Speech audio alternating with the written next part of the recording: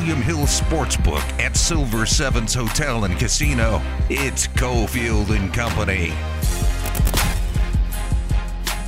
All right, here we go. Thursday spot, earlier start, 2 o'clock. Next 16 weeks, 2 o'clock start, 2 to 5. John Von Tobel is here as a company. Ari's back in the Findlay Toyota Studios. And why are we going 2 to 5? Because during football season, we do that on Mondays and Thursdays. We get out of the way for the national broadcast tonight. Bills-Rams, freaking awesome matchup. Crazy betting patterns. Let's get to it. It's the 3 on Cofield and Company. All right, first of all, I don't even understand why you send stuff like this my way for the rundown. Football, hate that I'm excited. Are you such an NBA guy now that... No. What's going on here? You don't like to get excited? Or has the show made you just kind of a baseline guy? No, I'm an elitist. You know what I mean? See all these mouth breathers getting excited like, oh, NFL. I have no other interest except for football. I'm so excited that it's back. But I hate it. I hate that I'm excited that later tonight I get to ignore my wife and 2 kids for the sake of work, and watch football and watch Josh Allen and Matt Stafford and sink into it. Oh, it was so good. Last weekend in college football is like the minor leagues, criticizing like coaching decisions and timeouts and game managements and play calls. It just gets so much better with the NFL. You like your little club? What do you mean? The smaller club of people analyzing football. Now we bring in the masses, so now we get even more voices. Yeah, it's good. I love it. Get to quote tweet people and dunk on them because they're idiots. So good. And for you, a guy who's in the gambling biz now, or at least the gambling advice biz, there's a whole new crew of like hundreds and hundreds of proclaimed and self-proclaimed betting experts. Track your plays. We want to see your records, and we want to see how you play. That's always funny and entertaining as well. It is. I mean, that's a whole other conversation. Won't open that can of worms. But I will say, yeah, you're right. Like I feel like, and you and I have talked about this in a more serious tone off the air, I feel like I should be tweeting more emojis out this season. You know what I mean? Like, 2-0 this week, $sign, bunch of money with wings on it, guy with $signs for eyes and tongue hanging out. It is, it's a funny thing to follow because obviously with the explosion of sports gambling across the country, there are a lot of people now who are making money off it and send out picks, and people trust them. And, because you and I work a little closer behind the scenes around a lot of these people, we know who is really good and who isn't good. And sometimes people giving out the advice, you got to be careful. Sometimes people giving out the advice are actually awful gamblers and in horrendous debt and, sitting there wagging their finger and challenging people, and it's like they're not making any money with their own money. So here's my thing with it, and I'm totally open to this being the wrong way to approach it. For like my NBA column, kept track of the record and units lost and ROI on that thing, and ended up for the season for the NBA column. But you will notice that I do not tweet out my record in any way, shape, or form or anything. I keep track of it on my own. But you'll also notice that I don't tweet out the money sign emojis and like 3-0 this weekend, baby, let's go, I'm on fire. To me, I'm managing my bankroll, I'm taking care of it. As long as I don't go over the top touty, which I don't think I am, I think it's a fine way to manage myself. But who knows? Like I said, I'm open to being wrong because I am in the public space of gambling. What an opener on a Thursday night game here to kick off the NFL season. The Rams and the Bills, and the Bills are a very, very hyped team. I mean, this situation where you've got a Super Bowl champion as a home dog is unheard of. Are they the Warriors? Did they add somebody other than Von Miller? I'm ready to go full in on this and watch the Bills win like 34-0 today. You look everywhere, Steve. Everywhere. At every turn, it's Bills Super Bowl, Bills AFC champion, Josh Allen MVP. I follow Mina Kimes on Instagram, right? And so she's actually a pretty talented artist, and so she's drawing who she thinks her MVP for the year is going to be. So I'm like, okay, like she's a pretty good artist. Let's see what this is. It's Josh Allen. I'm like, God, everywhere. I get it. Von Miller's a really good player. But this team was 7-6 at one point last year through 13 games. Brian Daboll's gone. Again, I will always say this. The Bills are a really good team. Where I draw the line is the degree to which the masses have them as a very good team. To say they're above the others with like a clear line of demarcation is really weird to me. It really is, given everything we know about this team. We're going to make our picks later on, and then Willie and Adam Hill will join in tomorrow. They're going to be hosting tomorrow's Cofield and Company. I'll be part of the show as well. From California, traveling to Berkeley for UNLV against Cal. So we'll have our division picks, wild card picks, and some win totals, also Super Bowl winner, Super Bowl participants. Will I have one of these two teams in it? I don't know. I'm going to leave it at that. How about that? I'm not sure. What a tease. I'm not sure. I've been flip-flopping, but I will have something for certain in the 4 o'clock hour. Again, we cut out at 5 o'clock. When the NFL comes on here at Silver Sevens, it begins basically 5 months of when an NFL game is on here at Silver Sevens, and it seems like there's an NFL game almost every day of the week now. When a game is on, the beers are 77 cents. It is the best special. Believe me, when you read, hey, $35 bucket, 77-cent beers. These are bottles of Bud Light, Bud, and Mick Ultra here at Silver Sevens. There's 2 bars, the brand-new Bud Light Lounge and Silver and Gold right in front of the William Hill Racing Sportsbook. Right now, down at the book, plus 2.5 the Rams are as a home dog. Total is 52 if you want to go money line. Do you want to explain to people the value or lack of value when you can get 2.5 for the Rams at minus 110? The money line is plus 115. In that what? Like you'd rather go with the money line price as opposed to taking 2.5? I'm just asking you what you would do. I mean, right now, I know what I would do. I think you're going money line as opposed to taking 2.5. 2.5 is not the most key number in the world. Obviously, you're hoping that it gets to 3. I always take the points. Really? Yeah. I mean, I will say there's an argument for it, just given the fact that in today's day and age, with extra points being missed more often, that you can make the argument that the keenness of 2.5 is a little bit more important. But I think you'd be better off looking at taking a plus price on the money line as opposed to taking 2.5. So as we get set up for the Raiders Chargers rematch, end of the season, regular season last year, we're back again and down at SoFi. A lot of stuff going on with the fans. It hits us from a reality standpoint now. Raiders were 10-7 last year and made the playoffs, and they are, according to Josh Dubow from the AP, 29th in the NFL in returning players. They have turned over this roster massively. I didn't realize it was that extreme. That is pretty crazy. Yeah. But here's the thing. Did they do something wrong here? Did the team need that much changing? I will tell you, and the aforementioned Adam Hill not here today, but Adam Hill was the guy after the season who thought they needed to tear everything down and start to rebuild. So I know he was all about changing things up, and he also he pointed out many times the roster got maximized, but it wasn't really a great roster. So McDaniels and Ziegler came in, and they're like, we agree. Right, we're changing things. Both can be right? Like, tear it down doesn't necessarily mean tank and be terrible. You could just tear it down to the key positions and try to rebuild it from that. And you can make the argument, they kind of did, other than one position, which was the offensive line. They didn't really go full bore in improving that. But I think it's kind of a positive, especially when you look at the changes, right? When you bring in like a Chandler Jones to match up with Max Crosby, when you sign the best receiver in Devontae Adams, you can make the argument that tearing it down the way that McDaniels and his staff did and retooling it for another go at it in a really good division was the way to do it. Enter to win your share of $10,000 in weekly prizes. Grand prize cash bonus of $1 million. Sign up for the William Hill Pro Pick'em Football Contest by September 11th at the Silver Sevens Hotel and Casino. Hanging at the William Hill Sportsbook inside Silver Sevens, it's Cofield and Company. Just getting started here at Silver Sevens on this Thursday. Remember, every Thursday during the NFL season, Cofield and Company goes at 2 o'clock. Thursdays mean it's time to break down the college football slate. Michael Felder is our college football insider. And Mike, right out of the gates, let's talk about your new newsletter that you're going to be putting out every week after the college football weekend. Yeah, so we got premium newsletter. I actually just got done recording a video like 5 minutes ago where I went through one of my new favorite play concepts, which is hard. It's a hard zone run to the left, but then it's actually a quick pitch or a speed option to the right. Really fun, like little concept, really cool thing. Wrinkle that we're seeing. I saw Illinois do it, saw Charlotte do it. We saw a little bit of it out of Utah as well. And Florida tried some of the same things. So I really like it. I think it's something that we're going to see kind of populate the college football world this year. So that's what I do on the bulletin. I talk about football. Like I promise you, I will not talk about the playoff every single day, every single time. That's my least favorite part of this job. It's a part I have to do to make money for my family.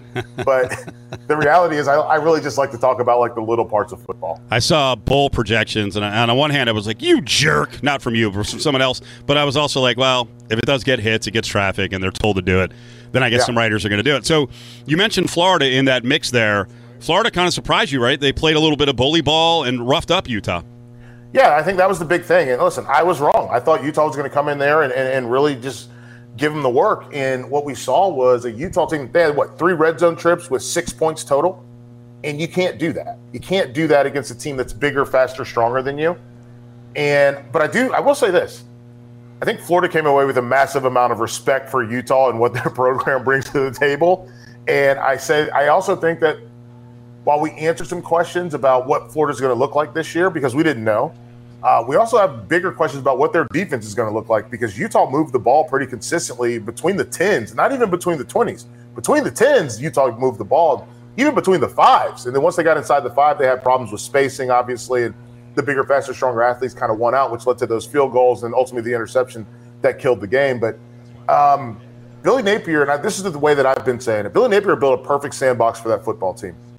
No deep passes, all passes that Anthony Richardson could complete, and then they leaned heavy on them to try to tire them out towards the end of the game. And we saw Utah guys go down with cramps thanks to the humidity. We saw Utah guys just get roughed up a little bit. And that's a good recipe when it's your first game. Like, you don't ask your quarterback to be a Superman. Like, you don't ask him to be a superhero. They asked him to be just Anthony Richardson. And you know what? I'm going to complete this 4-yard pass, hope they miss a tackle, and then we'll go from there. I'm going to complete this 7-yard pass. Well, the longest pass play Florida had was 23 yards. That's it. He caught it at 15 and he missed a tackle. Somebody missed a tackle, picked up 8 more yards, and they tackled him. That was it. There was no deep balls. There wasn't a deep game. There was no vertical push. They played really within themselves and relied on the humidity and the size and to beat this Utah team. So it was a really, I thought it was one of the really good football games of the weekend, though.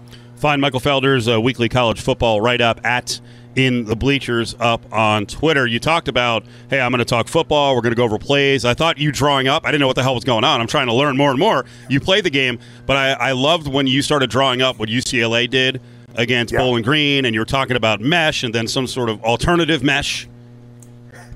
Yes. So mesh is basically, we've all seen mesh. We've seen it a million times, where the 2 inside receivers, whether it's a tight end in a slot or a slot in a slot, we've seen those guys come across the middle and they both come out of the chute. Right before the flat, underneath the hook curl, they both come out between anywhere from 2 to 7 yards. They come out on the other side. And that's where the quarterback hits them. Ohio State does it. Oklahoma does it. USC does it. Everybody runs some variant of this.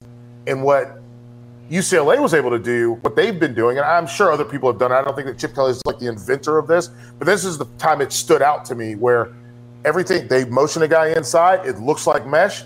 They start to come together, and then they both stop, and they go back outside.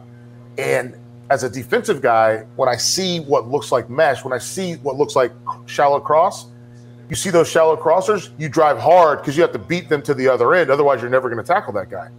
Well, in this concept, if you drive hard to that side and then they stop and go back, now they've got space there in that same chute that the other guy would have come out from. So I don't know, it's just a really cool concept for me. And again, you can find that at itsfelder.bulletin.com. But yeah, that's what I like about football. Like, looking at those little, I scared my wife because I screamed. I screamed. I was like, yes, oh my God, that's amazing. And then I paused it, ran it back, and I was like, I got to draw this. So yeah, that's what gets me going when it comes to football. It's good to know that you scare the family, because I do the same thing. Anytime my school is on, I'm screaming, yelling, and the girlfriend's like, I am not going to be here for your game. Clemson, they wound up winning the other night against Georgia Tech, but it was 17-10 into the late part of the third quarter. They pull away, and of course, after the game, some of the angle is, again, with DJU at quarterback, Cade Klubnik got in, and now they've got 2 games coming up where they face Furman and La Tech. He's going to get in again. In the end, it's kind of a good problem to have if you actually have 2 quarterbacks who can play. But you know how people are going to shape this, like get DJU off the field, get the young guy out there. Yeah, it's which is unfortunate, because all people wanted, everyone talked about him as the second coming for so long, and him being up there with C.J. Stroud and Bryce Young, which is where he was when he was coming out of high school. I just think that it's unfortunate for him that fans, I think, feel so spoiled, entitled, if you will, that like, he's not allowed to have some struggles, or he's not allowed to like to me, I look at the problem. The problem's still the offensive line. If Georgia Tech is getting to my quarterback, we got a problem. And I'm not going to sit here and pretend like he didn't miss some throws, because he did. But I also understand that he's a little gun shy after what happened last year. he's worried. Like, he holds on to the ball a little bit longer because he wants to make sure he doesn't fumble, and he doesn't want to make the wrong throw. We see Cade come into the game, and Cade is like, what's the difference, man? We're up by 17. I'll throw it anywhere. Sure. That's a completely different world to live in. So it's going to be interesting to see how this works out. I think the big key is going to be DJ's got to get a little bit more swift. He's got to make decisions a little bit quicker, and he's got to be more deliberate with what he does, including snapping his throws off. But Cade's still got a lot to learn, and that's the part that's going to be interesting. How do you balance a guy that's got a lot to learn with the guy that's played a ton of football, with the guy who has a quicker release, with the guy that's got who's more equipped to play behind an offensive line? It's not going to be able to listen. And I'm not going to pretend like Clemson has the baddest defense. They got the baddest, roughest, toughest defensive line in the ACC. So the good thing is they don't have to play themselves. But at the same time, as you go through this schedule, you're going to have to play Notre Dame, and I think DJ's probably more physically equipped to handle that than Cade Klubnik right now. So, and obviously that game's at the end of the year, so we'll see. But Michael Felder's up with Cofield and Company. He's part of the Learfield podcast family, College Sports Now. He does that show, also a Hand in the Dirt. All right, let's look at the games this week. Texas is now getting 20, up from 18. I think that'll probably go to 21. It's Bama in town. Quinn Ewers was okay. He got off to kind of a rough start. I mean, there's not a lot of lead time for this kid now going against the Bama defense, which just freaking destroyed Utah State. The thing for me, I know Texas got 3 sacks. What they got? They got 3 sacks, I believe. Was it Louisiana Monroe? They got 3 sacks against them. Great. That's fantastic. Are they going to be able to touch Bryce Young? And the interesting thing for me, and I haven't seen many people talk about this, Bryce Young ran for 100 yards. He does not want to run. 5 carries for 100 yards, 20 yards per carry, had the long run, obviously. He doesn't want to run. He doesn't like running. He hates it, quite frankly. And so if that's an element that Nick Saban is kind of introducing into the tank, watch out, because now you've got another problem to worry about. And so I think for Texas, we can talk all we want about Sark and the offense and Quinn Ewers. How good are they going to be defensively? Because last year they flat out stunk. And when you have, let me, I'm gonna pull something up. When you cannot get to the quarterback, when you have no ability to get to the quarterback, it is absolutely remarkable how little you can accomplish. So listen, I know you do UNLV. Leading sack getter last year was what? Was it Jacoby Whitman? Yeah, I think with like 5.5, 6.5. Yeah, 6.5. You know what Texas's was? Someone down near 2.5, 3. 2.5. Woo. 2.5 sacks. Yeah. 2.5 sacks. Are you kidding me? Ben Davis with 2.5 sacks. So this year already they've got a guy with 1.5 sacks. So he's almost there. He's 1 sack away from tying last year's sack leader. So I think it's going to be really interesting to see what this looks like. I think that Nick Saban, he's going to empty out the cupboard too, because remember, Nick Saban, he is a man that is full of spite. And he lost his first game.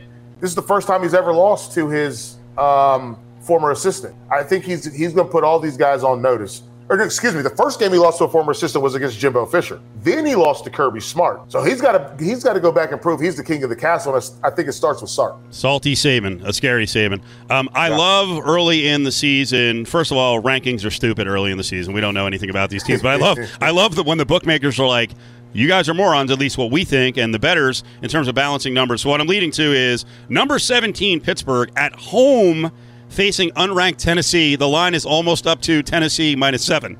Wow. In Pittsburgh. In Pittsburgh, yep. I don't remember the name of the new stadium. I can't, you know what? I'm not going to commit it to memory. I'm just going to say the stadium that the Steelers play in. Sure. Tennessee is addicted. I love the way that Ohio State is addicted, they're growing an addiction to this cover zero defense that Jim Knowles likes to play.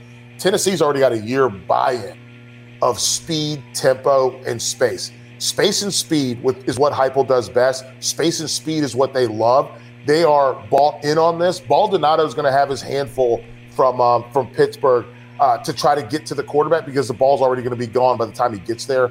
I think Tennessee, they're a scary football team. I think they have an opportunity to be the number 2 team in the SEC East. I think between Tennessee, Kentucky, and Florida, we're looking at a real battle. And one of those teams may upset Georgia. I don't know. But I think we're looking at a real battle there to be the number 2 team. And the gap between being 2 and then 3, 4 is huge, because if you're at 4, now you're hanging out with South Carolina and Mizzou, and you don't want to be down there. So I think being number 2 in the SEC East is really important, because that's a team that, realistically, if Tennessee only loses to Alabama and Georgia, why wouldn't Tennessee be a team that goes to a pretty major bowl game? They're attractive. That fan base, they're going to show up. Same thing goes with Florida. In Florida, because here's the thing, Florida should only, if Florida only loses to Georgia, they're going to be in one of those major bowl games, because they're going to beat LSU. LSU still they got a lot of work to do, and it looks like Kayshon Boutte is not happy with the way that things went down on Sunday night. Can Pitt beat Tennessee? Yeah, it's going to be a weird game if they win. I'll say this straight out of the gate. For Pitt to beat Tennessee, it's going to be them running the football, possessing the football, controlling the football, and then defensively they're going to have to force some errors. And by error, I think that all those errors are going to have to come from the back 7. I don't think the front 7 is going to be the part that forces the errors. It's going to have to come from tip ball interceptions. It's going to have to come from really good coverage. It's going to have to come from coverage sacks. So that's the way that for Pitt to do it. And can they do it? Absolutely. But I don't think they're going to. There's some good crossover games these first couple of weeks. Teams are scheduling pretty aggressively. This one is a future Big 12 matchup. Baylor's going to see something they haven't seen before, going to BYU. That's a really interesting place, as we know from the volleyball story with Duke. That all aside, they're catching 2.5 against BYU. This is a good game. Yeah, this is going to be – it's going to be a knockdown dragout. Dave Aranda's team is tough. We didn't learn anything about him in week 1, so I'm not worried about that. But I am very curious to watch what this game looks like.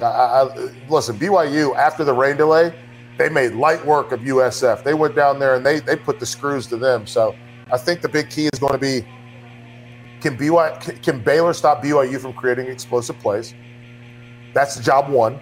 And then what does Baylor's team look like moving the football? Because they still got to identify those weapons, right? They lost a lot of guys to the NFL. They lost their best 2 running backs. They lost their best 2 wide receivers. How they do that is going to be the most critical element here. Who becomes their bell cow in the run game, and who becomes their go-to guy when it comes to when they need a first down? Let's go rapid fire and a couple points to close out here. What do we get from Iowa and that South Dakota State game? South Dakota State is tough, but my God, it was Safetyville, and now you go right into a rivalry game, which is massive for both teams against Iowa State.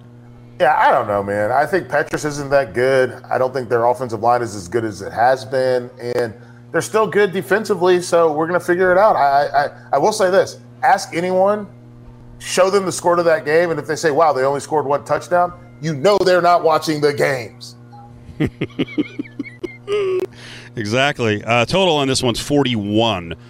We mentioned Jacoby Windman from UNLV. He goes to Michigan State. Michigan State grabs a group of 5 guy who I don't think a lot of people knew about. We did here in Vegas. Yeah. He comes out with 4 sacks. He was a freaking beast. He goes back to defensive end. He was awesome. So Mel Tucker, he plays the transfer market. He got Jalen Berger. I don't know what happened to Wisconsin, but that kid's going to be friggin' awesome. So he plays the transfer market. Going back to Clemson. So inform the audience. Did Clemson go into the portal at all to help the offensive line? And if not, why is Dabo being so gosh darn stubborn? That makes no sense to me. Listen, folks, there is free agency. I know a lot of us hate it, but there are kids who want to play at a higher level. Go and retool your offensive line or fill those needs. So Georgia had 1 transfer in. Clemson had 0. And I think that is a cultural thing. And obviously, I think Notre Dame maybe had 1, maybe 2. I think it's a cultural thing where he likes to dance with the ones that brung him. And I can't fault that. I think he wants his guy. I think there's something, to me at least, admirable about a coach who's like, no, I'm not going to look for a quick fix. We're going to solve this problem. Talking to a bunch of Clemson fans via Twitter, via text, they think that the problem is not Dabo not going into the portal. The problem is his addiction to this powerlifting strength conditioning program that they have instead of a lot more Olympic lifts. So they get really big up top, good bench press, but they're not doing as many Olympic lifts. So it's going to be really interesting to see how that works out. But I think that there is something admirable about Dabo being like, listen, I'm not going to quit on you as long as you don't quit on me. And so that's why they're a program that's had some of the lowest rates of attrition over the last decade, right? This is a team where nobody leaves. You get there, you stay, you play football. And it doesn't matter if you come in as a 2-star, come in as a 1-star, come in as a 5-star, you stay here because you want to play with us and you want to win. And I think that's, to me, it speaks to, we can say what we want to say from outside the building, but inside that building, those guys all play for each other. Like their motto is all in, and I think that is a real testament to it. I don't know if it's perfect, but I do know that it works for them. Yeah, I get it. We'll see if it works long term. 4 hard downs. Tell people again how to get it. Yeah, so it's called itsfelder.bulletin.com. It's called Itsfelder. It's at itsfelder.bulletin.com. Every Sunday I do 4 hard downs. The 4 biggest takeaways that I have, I try to sneak an extra one in there off the top. This week I snuck in Florida and Florida fans talking about stuff, even though I show up every day. And you know this about me, Cofield. Every day I'm there. I show up. I will engage with people. Being wrong is not the problem. I want to find out why I was wrong, and that's been the most interesting thing for me about this rewatching this Florida-Utah game is seeing where I missed something. And the big thing I missed was Florida was flat out just bigger than them. Did not expect that by any stretch of the imagination, how much bigger than Utah they would be. And so as we go forward through the season, I'm going to be looking at Utah, and I'm going to look at Utah and see who they're playing and be like, is the entire Pac-12 just smaller? Michael, awesome job. We'll talk to you. Awesome, man. Thank you guys so much. You take it easy. Michael Felder from Stadium, also part of the Learfield Podcast Network.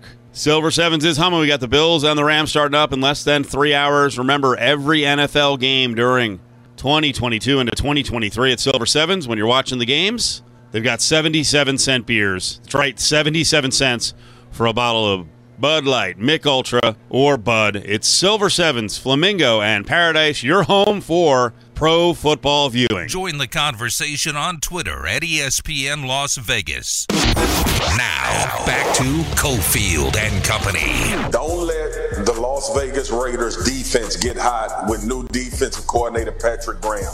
But if this team comes together up front and on the back end, if they get some synergy with Trevor Moehrig and they put Abrams around that box and they are able to cover people, I know we're going to talk about Waller and we're going to talk about Adams and Hunter Renfrow and Derek Carr. If this Raiders defense get hot, you may be looking at the best team in football.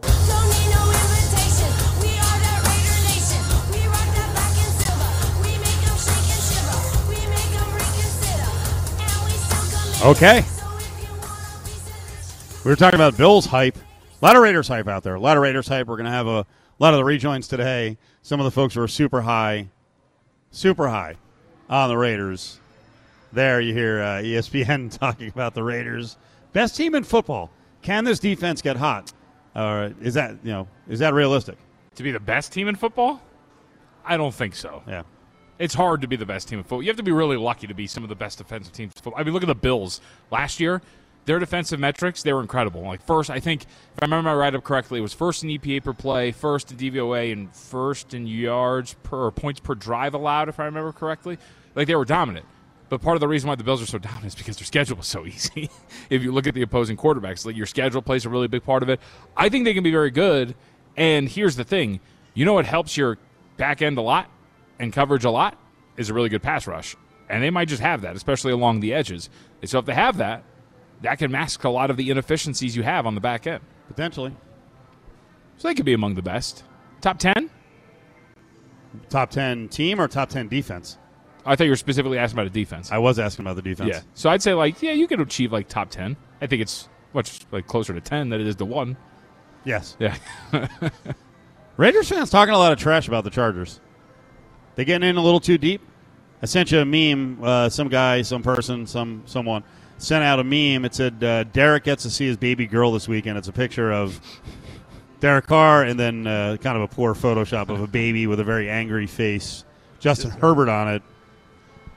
Does he have a good record against Herbert or something? Last year, there was a split. It was 28-14, and then obviously the game that went down to the wire and into overtime. And Carr didn't exactly light up the Chargers. No. He didn't throw for over 200 yards in either game. No. So, and they almost made the dramatic comeback in that first one, if I remember correctly, because they were down and ultimately did not. And I guess I could actually make the argument that Herbert Herbert wouldn't die at the end of the year last year. He kept converting 4th and 10s like nobody's business, and they just wouldn't go away in that game. I like the rivalry, but Raiders fans, frankly, they outnumber Chargers fans. They're going to be a lot more vocal. But some of the stuff they're saying, I think there's a little bit of them where they got to be thinking to themselves, am I stepping in a little too deep here against the Chargers and Justin Herbert talking trash? Who cares? This is what the fun is about. This is what it's supposed to be. And I would say that is not a rough Photoshop. That is a fantastic Photoshop. You think so? Oh, it's great. We'll very serious-faced Justin Herbert on, I assume that's Derek Carr's actual baby, but I don't know. We'll We'll tweet that out at ESPN Las Vegas or at LV Sports Network at some point. Coming up next, Xavier Pope checks in, attorney out of Chicago and one of our contributors when it comes to culture. And we got a lot of stuff to get into. The horrific story locally with our investigative reporter over at the RJ, Jeff Garriman, murdered earlier in the week. We have more details on that story. Daily happy hour specials from 3 p.m. to 5 p.m., including $2.77 for pints, shots, and margaritas at the William Hill Race and Sportsbook inside Silver Sevens. Lawyer, host of Suit Up News, legal and cultural contributor Xavier Pope is live on Cofield and Company. Different time for the next 16 weeks during the NFL season. We start at 2 o'clock, so Xavier's on with us in the first hour. Xavier, how you doing, buddy? I'm pretty good. How you doing, Steve? I'm all right. You know, kind of weird times, let me be honest with you, right? When people are like, how you doing? They don't want to hear, like, hey, I'm just okay, and then some gripes, but you're supposed to say, I'm good, and you move on. Well, that's it's going to lead to some topics we wanted to talk about today. It's been sad here in Vegas, and we'll get to that with the murder case involving the RJ reporter. But, you know, I saw you today were affected by the passing of Bernard Shaw, who is an iconic figure. What a lot of news today. I mean, it's one of those news days where it's like it just doesn't stop. But it started out with Bernard Shaw. I mean, he was one of my heroes growing up. Interesting enough, Steve, I talked to my twin sister earlier today, and she just remarked about, I remember how much you loved Bernie Shaw and how you talked about him being a role model as a kid growing up. You just loved him. I didn't realize that much. You know, sometimes you forget how much impact someone has when you hear it like that from my twin sister. And so he was just an icon, period, of broadcasting and a big icon for African-American journalism. He was such a professional in his coverage of war and him being that was a straight shooter. And he was just someone we all saw growing up, and many people modeled themselves after. He had that cool mustache, just a consummate professional, icon of profession. He will be sorely missed. I feel like I need to stay off social media when it comes to Queen Elizabeth. Some of the stuff I read early on, I was like, yeah, this is really uneducated buffoonery from some of the Americans who were tweeting about it. Listen, Queen Elizabeth's death, what it feels like to so many different types of communities that are impacted by all the complicated things around the legacy of her position and what it means in terms of our society over the course of history. I mean, it's all over the place. And so I always say, if you don't have anything nice to say, be quiet. And I in terms of what my opinion of the subject, there's so many different things to talk about in and around her legacy and what it means in terms of her passing. It's just, a tweet just doesn't cover it. We in Vegas want to be a national city, but not for this reason. As we move on to the case of, and you know, there's a lot of legal stuff in this too. Xavier Pope is with us, but the case of the RJ writer, Jeff Garriman, who was murdered yesterday. Robert Tellis was arrested. There's a bunch of new evidence in. I know this has become a national story. I saw you retweeting it, and you know, some of the notes and news that you've read. What do you think of the case and what's happened so far legally? Like, this is a case I was following from the very beginning. And so I was getting all the details in real time, like many other people who are closely following this case. And what it was obvious he was the killer. I mean, the guy is standing in his driveway, the license plate of the vehicle. He's standing right there next to the vehicle. They pull up to ask him questions. He's in a hazmat costume. He's in this hat. He was a Democrat. He lost his position in that city after being exposed for corruption. And a journalist who had almost going on 40-plus years of experience in exposing corruption. This sends a terrible message at a time where political violence is at an all-time high, and people using their exposed for corruption and then turn around and killing the journalist that exposed you. This should be a much bigger story, because it doesn't matter what party it's about. This is about what the media should do, which is expose political corruption to make our society a better run place by its government, the fourth estate. That's what it does. And this is a time where we've seen all these heightened attacks, and this is a terrible tragedy for someone who is a professional, who protected his sources, who did great work, and he will be sorely missed in that region, in the region over there in Nevada. Xavier, so are we doing the right thing when we invoke, like, the radicalization of people who are going out and attacking media members because of our political climate? Like, this seemed much more personal as opposed to somebody who was going out there because he felt like we're in a climate that now it's okay, I can retaliate against media members. You know what I'm saying? Well, of course, and if you all know me, I'm a man of nuance. I may have strong opinions, but I think that we should look at these issues a little bit more deeply so we can really unpack what's truly going on. This should be paid attention to because the increase of political violence in our country. That's number one. But it wasn't about the specific political beliefs of this particular reporter or exposing some sort of aspect of his political leaning. This was of his personal corruption and how he treated people that worked for him and how he intimidated those that worked around him. This was his inappropriate relationships with others. And so this was a very personal thing. He was on Twitter attacking him, also lobbying a threat at him and his journalistic publication. And so, yes, we do need to talk about this on a grander scale, but on a more micro level, which it is a local story, about how there's plenty of investigative journalists who put their lives on the line to be able to expose corruption in cities all across America every day, and they need to be protected.